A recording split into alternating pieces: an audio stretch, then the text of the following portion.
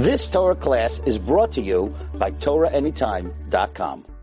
Parshas Tzav, Tafshin, Ayin Tes. In Parshas Tzav, we continue learning about the Karbanos. In the middle of the Parsha, Perek Ches, Hashem tells Moshe to go and take Aaron and his children and to anoint them as Kohanim. Kaches Aaron v'ezbanav Itay v'esabigadim v'esashem HaMishcha, and to go and to anoint them. And the pasuk says, "V'yas Moshe kasher tziv Hashem." Moshe does what Hashem tells him to do. V'tikol ha'eda el Pesach Ayil, and he gathers the people by the Ayil. And the Sfarim ask, why does the pasuk have to say that Moshe did what Hashem told him to do, and he gathered the people? Just tell us he gathered the people, and we would know that he did what Hashem told him to do. We see in the Psukim, he gathered the people, and then he brought Aaron and his children, and he anointed them. What's being added by telling us that Moshe did what Hashem told him to do? Yas Moshe kasher tziv Hashem Isai. And the Kotzker Rebbe explains as follows. By us, by Jews, we don't have leaders by voting them in. Our leaders don't go and campaign and advertise and say, vote for me to be your leader, to be your Gadol Hadar, to be your Rav. What happens is they do the right thing. And then we go after them and we recognize who our leader should be. And therefore we translate the pasuk as follows. V'yas Moshe did, kasher tziva Hashem Isai. Moshe Rabbeinu did what Hashem commanded him to do.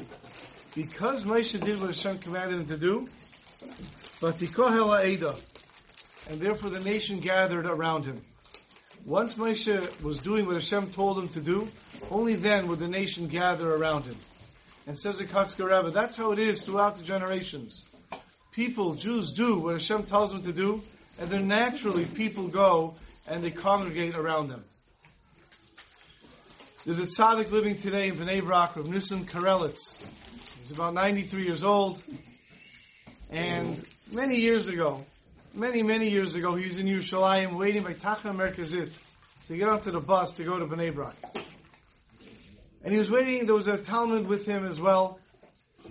And then the bus comes, and he's about to get on the bus, and the driver says, Adoni, I just want to let you know, this bus is not an express, it's a local. He says, what do you mean it's a local? He says, well, once the bus gets to Bnei Brak, it's making many, many stops. He says, really? How long is it going to take longer than the regular bus, than the express? He said, at least 20 minutes longer. Oh, well, when's the next bus coming? 20 minutes. So Mr. Karelitz went onto the bus. He went on the bus, the Talmud went on the bus with him. As the bus was driving, the Talmud turns to Mr. Karelitz and says, Rabbi, I don't understand. The next bus is coming in 20 minutes. This bus is going to take 20 minutes longer. Wouldn't it have been better just to wait for the express bus? So Mr. Karelitz looks at his Talmud and says, if I have to wait anyways, I would rather wait for other Jews than wait for myself. What he meant to say was, if I sit here and wait, I'm sitting here on the bench, I'm waiting for myself, so the bus that I'm waiting for should come. But if I go on the bus, and it takes me 20 minutes longer, because there are Jews getting off at different stops, so I'm waiting for those Jews. I would rather wait for another Yid. I'd rather wait for another Jew than have to wait for myself. And that is what makes a leader. It's not these big things that they do. Most of the things that they do, we don't even notice. But even the small things that we do notice, that slip out, those are the things that cause them to go and to be great. As the pasuk says, "V'yas Moshe kasher tziv Hashem Isai." Moshe did what Hashem told him to do. And afterwards, Vatikohel ha'eda. Have a wonderful Shabbos. You've just experienced another Torah class brought to you by TorahAnytime.com.